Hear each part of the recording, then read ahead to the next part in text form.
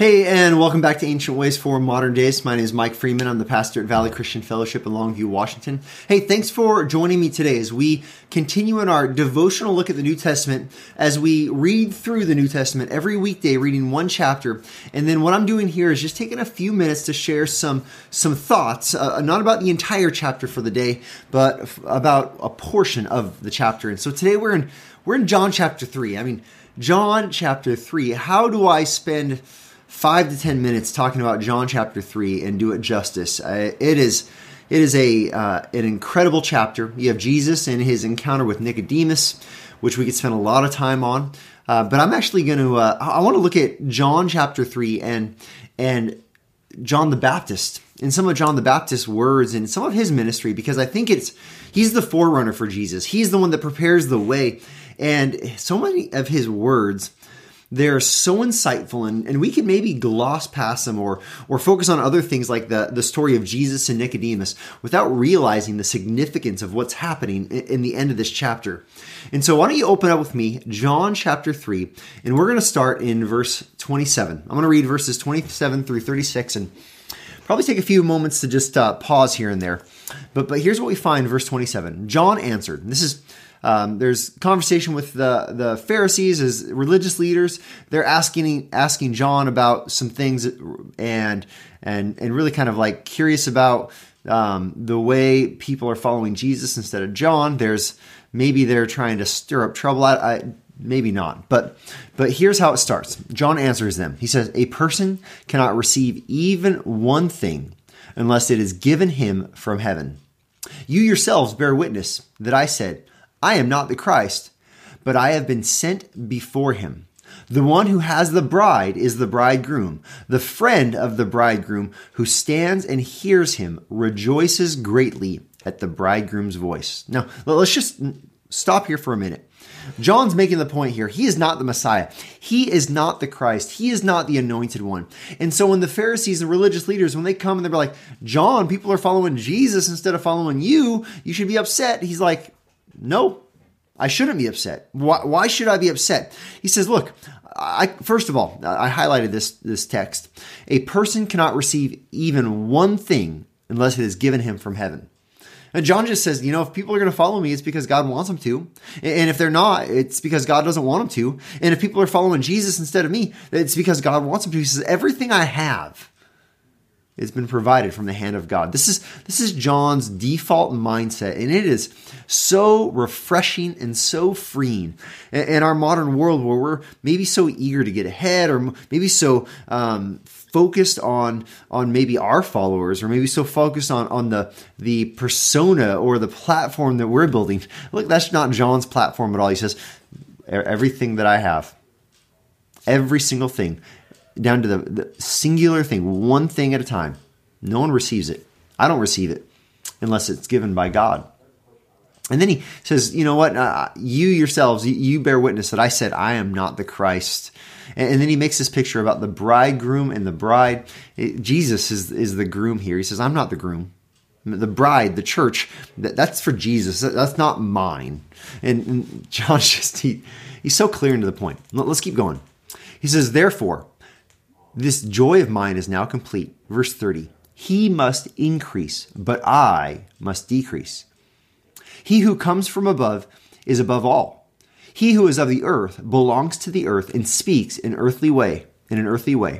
He who comes from heaven is above all. He bears witness that he has seen and heard, to what he has seen and heard. Yet no one receives his testimony. He's talking about Jesus and himself. He said, Jesus is from heaven. He is the one from heaven. He is the one that bears witness to what he has seen and heard in heaven. And so this is why verse 30 is so important. He says, listen, he, Jesus, must increase, but I, John, must decrease. This is true for us in our lives too. We live lives, and in our lives, we are meant to ensure that the fame and the glory, the renown of Jesus, it's to be increasing in our lives. When people look at us, we're not to be saying, look at how awesome I am. Look at how gifted I am. Look at how special I am. If we do something well, at the end of the day, we say, glory to God. Thanks be to Jesus. This is not because I have these incredible gifts, because I've decided to make these gifts. Every gift, every ounce of intellect I have and you have, every ability we own, it's been given to us by the Lord. This is John's point here. So he says, you know what? Jesus, his fame must increase. Mine, it should decrease. He says, I want to be forgotten if Jesus can be remembered more and more. And then the end here, it says, whoever receives his testimony sets his seal to this, that God is true. Whoever listens to the word of Jesus believes it. They're the one that sets their seal, says God is true. For he whom God has sent utters the words of God. For he gives the Spirit without measure. The Father loves the Son and has given all things into his hand. Verse 36. Whoever believes in the Son has eternal life. Whoever does not obey the Son shall not see life, but the wrath of God remains on him. Ultimately, this is where we land. John says, you know, it comes down to your seal set on God being true. And because God's true, that means you listen to the words of Christ. You recognize Jesus utters the words from God because he is from God himself. And he gives the Spirit without measure, just as the Father has sent the Son and given all things into Jesus' hand. And so he concludes and he says, whoever believes in the Son has eternal life. This is the Apostle John. His goal in this letter is to lead us to believe in Jesus, that he is the Christ, and that by believing we have life in his name. But then he says, whoever does not obey the Son shall not see life, but the wrath of God remains on him. There's a tension here. The tension is not saying you better obey or you're going to not have eternal life. You better obey so you can inherit, or so that you can earn eternal life. Don't be confused here. The biblical picture of obedience is an obedience out of faith. This obedience, it's revealing that we have trusted in God. It's an overflow of gratitude. It's not, I have to do enough so God will finally approve me. It's rather, because I've believed in the Son, I have eternal life. And because I now have eternal life, I'm not trying to earn something, and so I'm free to just live for the Lord. I'm free to not try to be perfect, and so I can simply, I heard it said once, simply be good.